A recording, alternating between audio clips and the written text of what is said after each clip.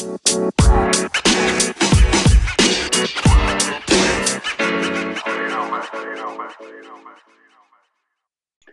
listeners of Take Talks, and welcome back to the next episode.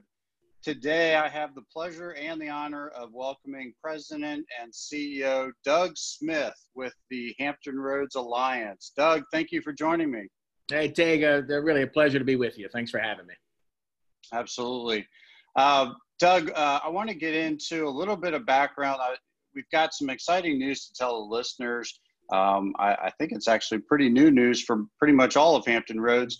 But before we jump into that, I wanted to give our listeners a little bit of background for those who may not know the full extent of your history with the Hampton Roads community, just to give them some idea of kind of where you've been and how that's kind of led to where you are now and where you're going to take the Alliance in the future.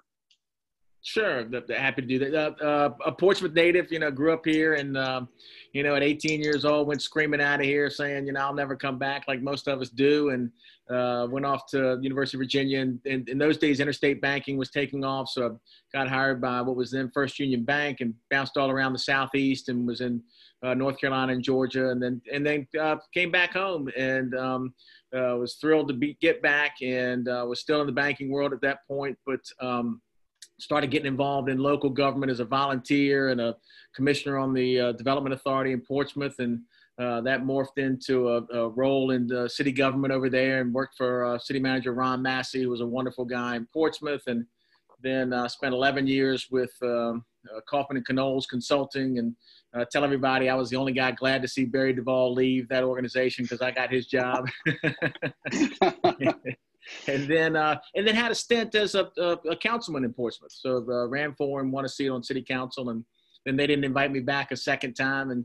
But I went down to Virginia Beach and worked for Jim Spohr as a deputy city manager and had my own consulting firm for a hot minute. And Norfolk was a client. And Marcus Jones went to Charlotte. And Kenny Alexander asked me to step in for as a city manager while they did a search. And that morphed into staying in that job. And so I was a city manager in Norfolk for a few years. And then about a year ago, some folks approached me about coming over here to the Alliance. I was on the board. I was a vice chair at the time, and we'll talk some about this in the conversation, but we've been chasing an old model here from an economic development standpoint for a long time.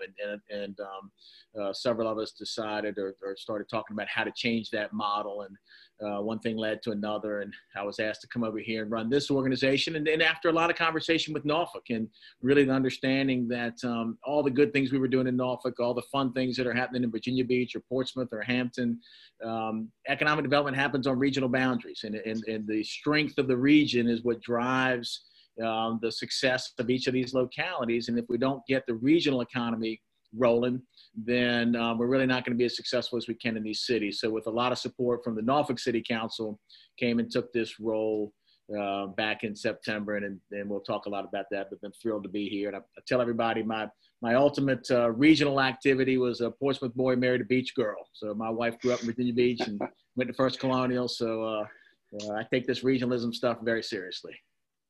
Well, and that was actually going to be my next question was you've had an extensive history around the community, but was there a point at which in your career where you kind of stepped back and said, it really is more than just what I or we are doing within any given city, and maybe the switch flipped and you said this really needs to be more about all of us than just the one particular city or municipality that you may have been working with at the time?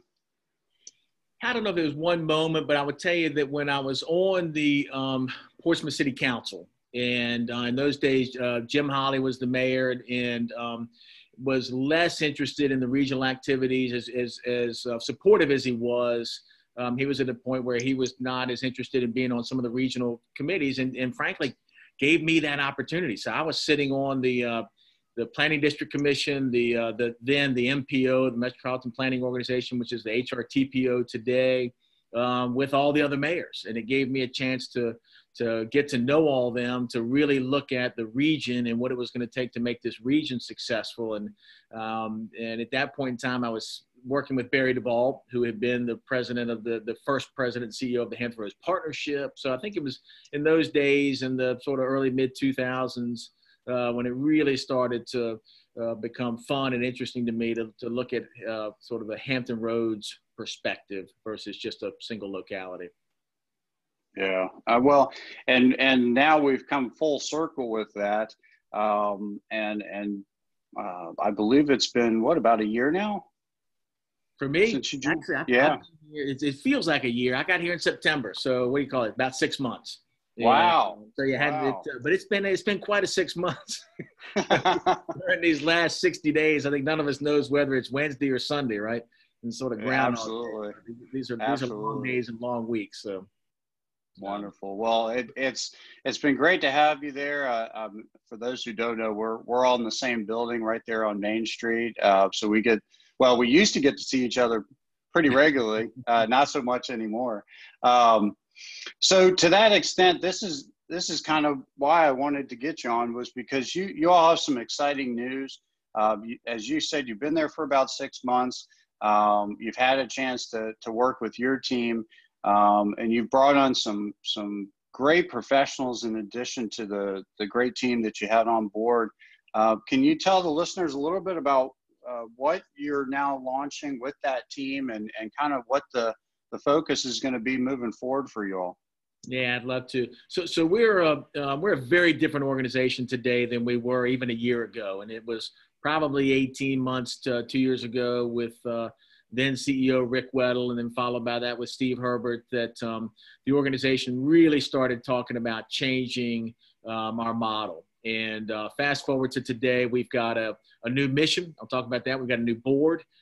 We've got a new funding stream. We've got new relationships with the localities. And as you mentioned, a lot of new staff, including me. And so it's been a lot of fun to help bring that together, first as a board member and now as the president and CEO. But in the simplest terms, I would tell you Hampton Roads was chasing an old model relative to economic development, where the regional group, this organization, with what we're now calling the Alliance, was only allowed to solicit out of market investment, right? So going at business attraction. So, and the reality take is, depending on who you talk to, 75, 85% of your growth from an economic development standpoint comes from existing business expansion. And we were only doing that on the city locality level and not looking at it at a regional level. And so that was a big change to allow our organization and encourage our organization to help to coordinate business retention and expansion for Hampton Roads. So the mission changed. We had a board at one point of over 70 people, Tig. That's wow. Unwieldy, right? And so I got here with 30 some. It's great folks. But today we've got a board of 13.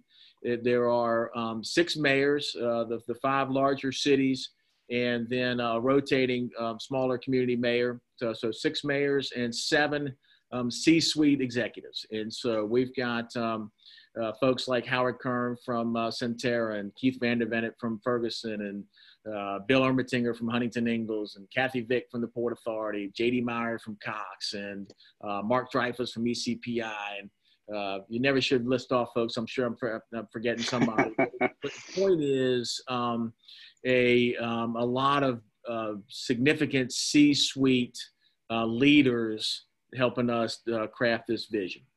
So that's a big change. And then through some heavy lifting by folks like Dubby Wynn and Harry Lester and Jim Spoor, we made a strong push into that private sector to get significant funding. And we now have more private funding than public funding. And that's a big change for this organization. And economic development for so long was sort of your civic duty. And what we've tried to say is, we want you to be involved out of your own self-interest, that your business is going to grow and be strengthened if we do this well. And then the final thing, I'll take a break, is we actually have a memorandum of agreement, memorandum of understanding with all 11 localities. that says, and it's the same document, but it was unanimously approved by each of those city councils and county commissions in terms of what our funding would be, what our role would be, and how we would interact with the locality. So it's a much more, much broader vision, but really got the right people at the table these days. Well, you brought up a really good point, because this is a question that came up when I was talking to someone just the other day, was Hampton Roads in its truest sense, going back to when we first started to rebrand as Hampton Roads and now the 757. We've always been kind of known for having essentially a 17 municipality location, and I noticed one of the things that you've done is you've really kind of targeted, as you mentioned, the 11 specific localities. So can you talk about how kind of that decision was made, and how that will help you continue to grow and better serve the community? Yeah, so we were 14, and the historic triangle, the greater Williamsburg area, dropped out a few years ago, and felt like they weren't getting the attention that they deserve. So they've started their own regional economic development organization. And but I will tell you that we work with that group. Vaughn Gilbreth has my role in that group. But we have what we call a RED team, a regional economic development team, which is the economic development directors and the utilities, the Cox and Dominion and Virginia Natural Gas, and then our regional partners, folks like Jim Spoor from Reinvent Hampton Roads and Bob Crum from the PDC. We meet once a month, and frankly, we invite the economic development directors from Greater Williamsburg to come to those meetings, and then frankly, we share everything we've got going on, right on down to sort of the projects that we're working on, because we really are one region. Yeah, I completely understand why they've made the decision they did, but we're going to continue to collaborate with them and work with them, and I think that makes a lot of sense. And yeah, we're at the end of the day, we're stronger together, and folks that are coming in don't pay attention to locality boundaries, and if they're interested in something in that historic triangle, then we're going to help them land there. So my understanding is, from a services standpoint, I believe you've broken it into essentially 3 categories. If I remember correctly: retention, attraction, and intelligence. And I'm curious as to see kind of what your focus is for each of those, especially the intelligence part, because I think from the outside, many people kind of understand economic development kind of from a big picture standpoint, but I think it helps to really have an idea of how you've kind of really zeroed in on some very specific responsibilities going forward. Yeah, that'd be great. So if you look at our organization, if you look at our strategic plan, it's really 3 buckets of activities, right? It's slightly different than what you articulated, but regional leadership, and I do want to talk about that a little bit before we're done, because the work that we're doing with your organization and the Virginia Peninsula Chamber and the 2 workforce boards and Reinvent and ODU and William & Mary, I think is really, really important. So there's that regional leadership piece, but then there's business attraction and business retention and expansion. And then within those categories, so they're pretty straightforward. Attraction is we're trying to bring somebody from out of market into the market. I think it's important to understand that we focus on traded sector companies. In other words, organizations that are going to sell their goods and services outside the region. So the idea is we want to grow the pie.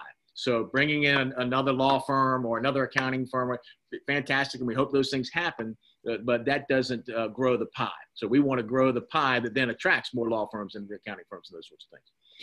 And so the expansion side, I talked a little bit about the importance of growing those existing businesses, but we focus on high wage, high skilled companies. And WWIN has a great line that, a low wage, low skilled job doesn't create a high wage, high skilled job, but high wage, high skilled jobs do create the ripple effect of other jobs, which is terrific. And then, so those are our 3 buckets. But then to support those activities, we have a marketing division, and that's what you mentioned earlier. We'll talk about the new brand, new logo, new website, new image, new name. We don't use Hampton Roads Economic Development Alliance or HREDA anymore. We are the Alliance or the Hampton Roads Alliance, but you're referring to us casually. It's just the Alliance. but we've got a new website, new social media, and new look to support that.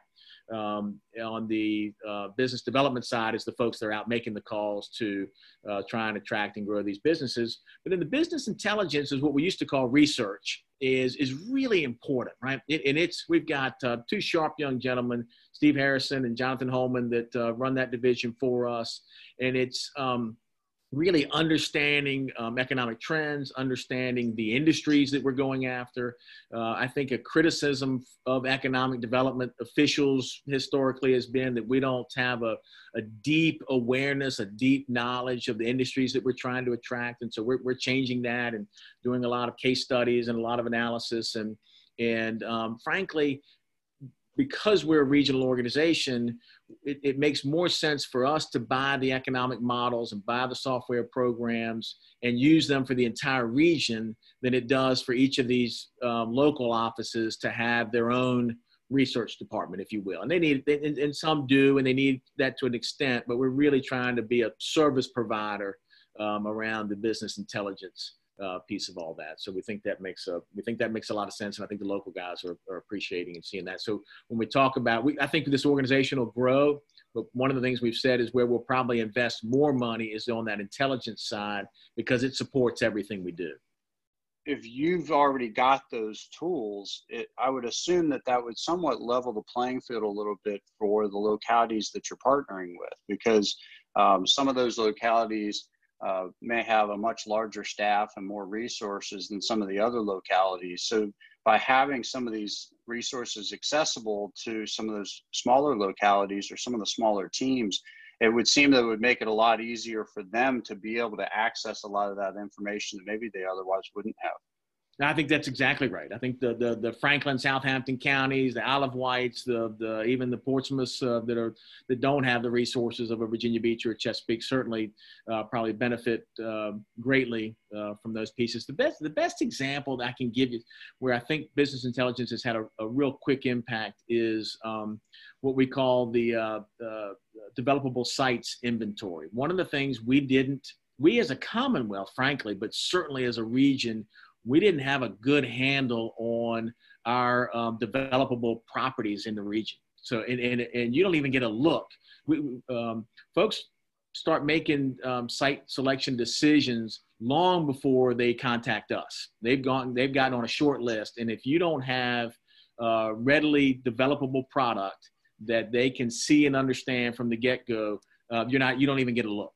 And so we went through a process of inventorying all of our sites over 100 acres, and then all of our sites over 25 acres, and trying to get them to what in the economic development world, they're rated as a tier 1, 2, 3, or 4. You want to be a tier 4 is essentially development ready. And a prospect doesn't want to wait for you to get your property rezoned or get utilities to the property or figure out what your wetlands delineations are. You need all that stuff in hand. And so with a lot of help from Reinvent Hampton Roads and the Planning District Commission, Steve and Jonathan have worked through that inventory. And we now can tell you a lot of information about what's development ready. And we're going for a Go Virginia grant here shortly to take a handful of those sites that we think can get to tier 4 pretty quickly and get some state money to help make that happen. But by looking at that as a region, and we've analyzed not only are they physically developable, but from a market perspective, if you fix it up, is anybody going to want to come? Do you have the workforce there? Do you have the transportation system to support it? And we've been able to look at those sites from a regional lens and say, all right, hey, these are the sites as a region we ought to go support and spend money on. And I think we'll probably end up submitting about 6 or 7 of those sites for a grant. But the intelligence group has really been a big part of that. And it sounds so simple that you need to understand your product, but you need to understand your product and, and what it is and what's ready. I mean, we didn't, but we will shortly. Yeah. Well, and the comment that I hear a lot when we've had this discussion, especially over the previous probably 3 to 5 years, as these sites and the business communities become more aware of the importance of being better prepared, was the idea that you didn't even know when you were dropped from a list. Right. because most of these site selectors weren't going to call you up and let you know, hey, I looked at you, but we dropped you because they're not going to do that. So it was that whole issue of you never knew what you didn't know. So it's great to see that this effort has been brought to the forefront over the last couple of years. I mean, I'm lucky enough to be in a position along with you and so many of our leaders to have these discussions, but the fact that the discussions are being pulled to the forefront and making people really understand why this is such an important part of us growing as a region is absolutely key. And I appreciate all the work your team has been doing to push that forward. And you talked about the regional leadership, and I mean, you've always been a great partner throughout your career. I know you partner with Sean Avery, who's an amazing partner with us. Can you talk a little bit about how part of this restructure has included the partnerships that your team is working with and you yourself are working with? Yeah, I'd love to. So I was really fortunate to step into this role when there was a lot of regional collaboration was already underway. And I'd maybe step back. We ought to talk about this if we have time, to sort of a pre-COVID, post-COVID world, right? So pre-COVID, let's be honest, our economy at best was sluggish, right? So we were, if you look at, there's 39 regions our size, 1 to 3 million. We were 35th for job growth, 36th for wage growth, and 37th for GDP, right? And so we were, it is a big part of why we needed to realign the economic development efforts here in the region and what really kicked all that off. And that's sort of the bad news. The good news was we've got a list of probably 12 or 15 really significant things that the region had started to collaborate on. A $5 billion transportation package, a regional industrial facilities authority over on the peninsula that allows localities to invest in projects in other localities and get revenues from that. South side, the broadband authority, and the list goes on and on. And so the collaboration at a political level, locality level, and a business community level was really starting to become very strong. And my peer group, which you reeled off many of them, which are the chambers and the workforce groups, and the Craig Quigley over at Harumfa, and William Harrell at HRT, and Kevin Page over at the HR TAC, were meeting on a regular basis before I got here, and had started to craft good, solid relationships. And so when COVID hit, we got on the phone with one another pretty quickly and said, we got to talk a lot, and we got to make sure that we are not getting crossways with one another. We're not, if somebody's doing something, the other group doesn't need to be doing that. And how do we as a group position ourselves to move forward? And I will tell you, Tig, I thought we were in a 6 or 8 week, 10-week problem, right? We need to have a plan coming out by June so we can get open real quickly. Well, clearly that's not the case now. And I'll talk about that in a moment. But that group I just described, we're on the phone every other day. We're on the phone every Monday, Wednesday, Friday, comparing notes, talking about what we're doing. And I'll talk a little about what we've done. So we, first thing we said was, everybody doesn't need a COVID-19 resources page, right? It's kind of the hot thing to do, right? But we realized your organization had put one together. It was really good. It was robust. So we're going to support that, and we're going to push people to your site. You know, that the Alliance doesn't need its own site or its own page for that. So that was, as simple as that sounds, that, you know, if you all are handling that, I can go handle something else. And so we, the other thing we started doing was we wanted to talk to our political leaders. And so we got on the phone with Senator Warner, and we put 70 business leaders on the phone with Senator Warner. And we happened to be the morning after the CARES Act passed, passed the Senate. And so what you heard was a lot of people that were hungry for insight, and a lot of people that had anecdotal information about how companies were being impacted, but we didn't really have data, right? And so, the senator said, hey, I need data. And so we did 2 things. we launched a series of surveys. And so we've done 2 waves of surveys that are sponsored by all our organizations, right? Everybody I reeled off, including Old Dominion University and the Strome Business School over there, and got real data about how this crisis was impacting businesses. And we shared that data with Senator Warner, Senator Kaine, Congresswoman LaLaurie, others, and the state officials. And so, and the other thing we heard from those business leaders was, there's lots of information out here. I'm swimming in it. I need somebody to help make sense of it. So we established this 757 recovery website. I really encourage people to go to that, www.757recovery.com. And we took what we call a creep, crawl, walk, run approach. It's some new technology for us.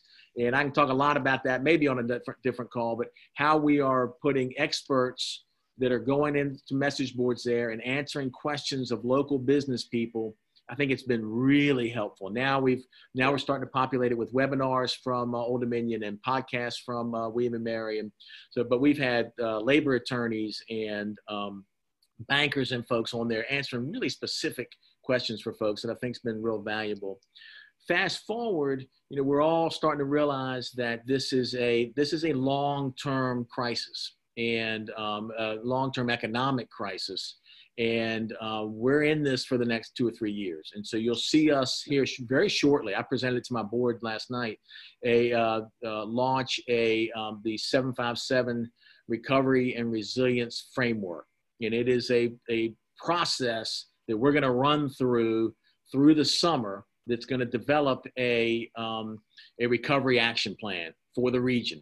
And then we can talk a lot about it today or maybe a different time. There's 10 committees.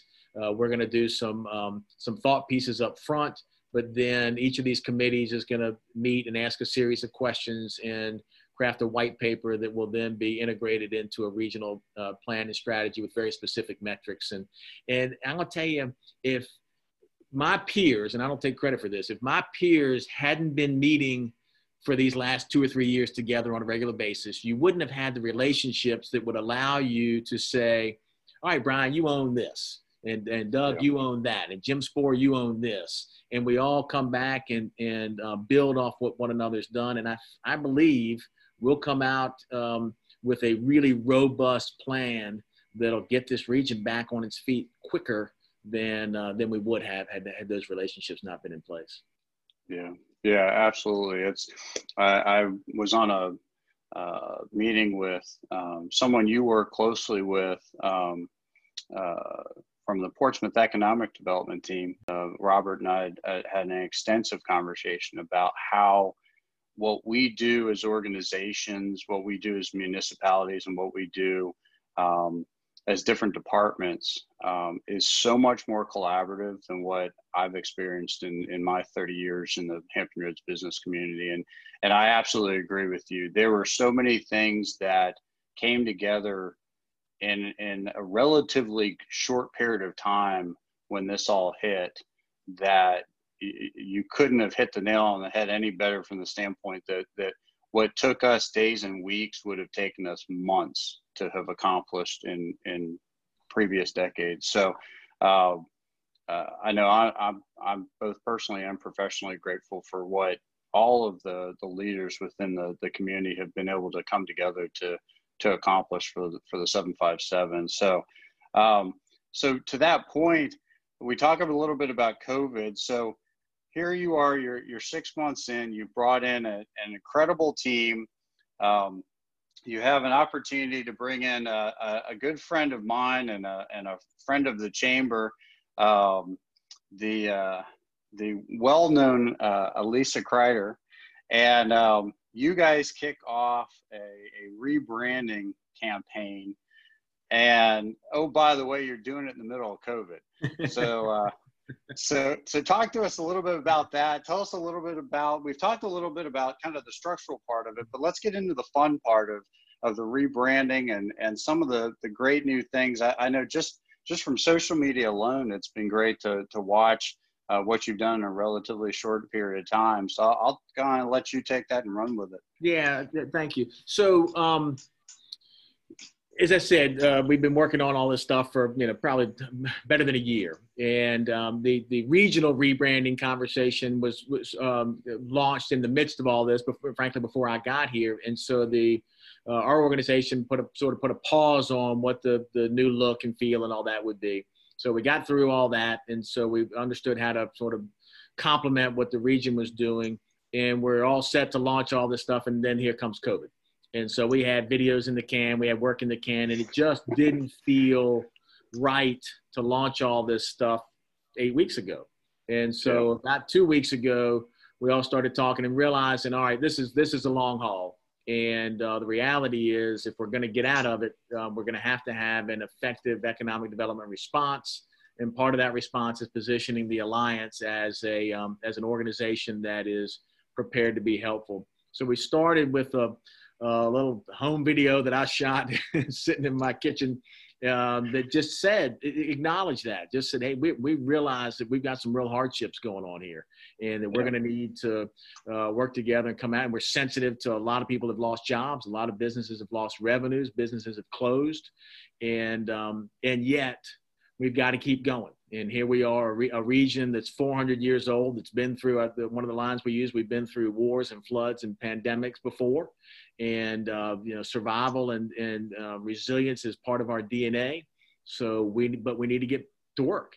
And you'll see some new materials from us coming out, and we want you to accept it for what it is, which is the big step forward to start to move this region, through to recovery and through to becoming a stronger community. So posted that video to kind of thread the needle of sensitivity to the situation we're in, but also it's time to get going. So we then launched just what you said, a new website, a new logo, a new name, and a much more robust social media campaign. And Tag, I like to hire smart people. And what did Steve Jobs say? Hire smart people and don't tell them what to do. Let them tell you what to do, right? So Lisa and Jillian Goodwin and the folks at SIR, John Martin's firm, and Colden that have been helping us, we just turned them loose.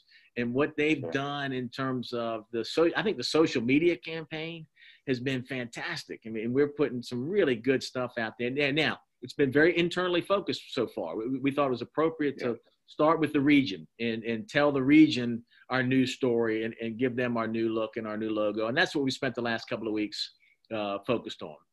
Now going forward, we'll start to tell that story outside the region. And but we'll do it in a very targeted way. We don't have the resources to do an ad campaign in the Wall Street Journal. All right. So we've got, one of the things we've done is really pleased to have hired Nicole Riff, who is now our Chief Strategy Officer. Nicole was working in Texas, was in the governor's office, really overseeing most of their economic development programs. And we were really fortunate to recruit and attract her to Hampton Roads. Poor thing, it landed here. Literally, some of our folks had already gone into quarantine. She hasn't even met some of our people face to face yet. But she's done a dynamite job. And what Nicole brings part of what I don't have, which is the relationship with the site selection consultants that are so important in our economic development world. And she and Amy Parkhurst have some real strong relationships there. We'll do a real targeted campaign, a real personalized campaign to some of those folks to start to tell them the story of the new Alliance and what we're up to and what our strengths are and how we go forward. And so we're having a lot of fun with that. We've got a lot of good feedback, a lot of good reaction from folks. And it sounds so simple, but we didn't have a lot of control over our old website. We had consultants that we had to reach out to, and it's very labor intensive and to change. So now we're on a different platform that Jillian and her team can change and alter just on the fly. So it gives us a lot more flexibility in a world where you got to adjust pretty quickly. Yeah. Well, and on a personal note, I wouldn't be a true alum if I didn't give Jillian Goodwin a shout out as my lead Hampton Roads classmate. So congratulations to her on all the great work she's been doing throughout this entire process for your team. So shout out to the best class ever. 2019. So, well, before we wrap up, I just wanted to give you an opportunity if there's anything else that you wanted to let our listeners know about. Well, thanks. Maybe it's I'll repeat or put a fine point on something I said earlier. The narrative that this region doesn't collaborate, and it's a long-term narrative. It's an old narrative, right? And it's just not true anymore. And I would tell you that perception tends to lag reality a little bit. So I think there is still a sense that we don't collaborate. But I'm going to tell you, your city managers meet on a regular and consistent basis, work really well together. Your mayors, in terms of the regional organizations that Bob Crum and his team run, the Planning District Commission and the TPO, are incredibly effective. To have a $5 billion transportation project underway, package underway, it's the second largest transportation package in the country. That's an enormous accomplishment that took a lot of collaboration. And then you look at our organization that is really working along both public and private lines, and having a board that has mayors and business leaders together talking about how to advance the region from an economic development standpoint, I think is really important. So I do want folks to understand that we do collaborate, and economic development happens along regional boundaries, so you better collaborate. And that's the way you're going to move forward. And then I'd ask folks to just watch this recovery and resilience plan. I think we're going to call it Forward 757. You know, the governor came out with Forward Virginia. Richmond's going with Forward Richmond. I think we'll go with Forward 757. But it's going to be an opportunity for a lot of people to participate. And so if folks have got interest in some of these topics that we're going to roll out, all of this stuff will be housed on that 757recovery.com site. So it'll be easy to see and understand, and would love to get folks involved. The last thing I'll say, which I think is fun, you mentioned Elisa, we're putting chairs on all these committees, and in one of the conversations, we're trying to figure out how are we going to get some younger folks involved, because at the end of the day, that's who's going to inherit this place, and they need to have a seat at the table. And Jeff Tanner came up with the idea of taking folks from your Thrive organization, from the Next Gen group, and making a Next Gen person a vice chair of every one of these committees. So don't just put them on a committee, but give them a seat at the table, at the leadership table. And so we're gonna have some fun. Daniel Saleo, who's your chair, I think, of Thrive right now, is working with Elisa to give us some names. And so we really want to get we're a region, Tig, that I think gets recognized for its diversity, but we still got a lot of work to do on the inclusion side. And so we'll have a lot of conversation in the coming days and weeks about how you make sure this works. And the best example, I'll give you a fun example, and then I'll be quiet. So we launched this website, and it's great. We're all patting ourselves on the back because we're real proud of it. And I wish I could think of his name, Julian from the Coastal Virginia Hispanic Chamber. Yes. Called up, said, hey, love your site, but we got 120,000 Spanish-speaking folks here in the region, and it'd be nice if this thing were in Spanish. Well, great point, right? So now that website, there's a button, and you love how these software programs can work now. There's virtually any language you want to view that site in, you can see it. If you want it in German, you want it in Japanese, you want it in Spanish, we've got it for you. So that access and that equity is going to be really important. And that's just a small example of the kinds of things that we need to do. That's great. Yeah, that's great. Really appreciate you having me, and love what you're doing, and thank you for all of your sort of highlighting of the important work that does go on here in the region. Absolutely, and I thank you for your time. I know we may all be in seclusion, but I know none of our schedules are getting any lighter through this whole process. So I really appreciate you giving us the time to sit and talk today. Hopefully we'll all be back in the same building here sooner than later. But until then, it was great to see you, great to talk to you, and thanks again for joining us.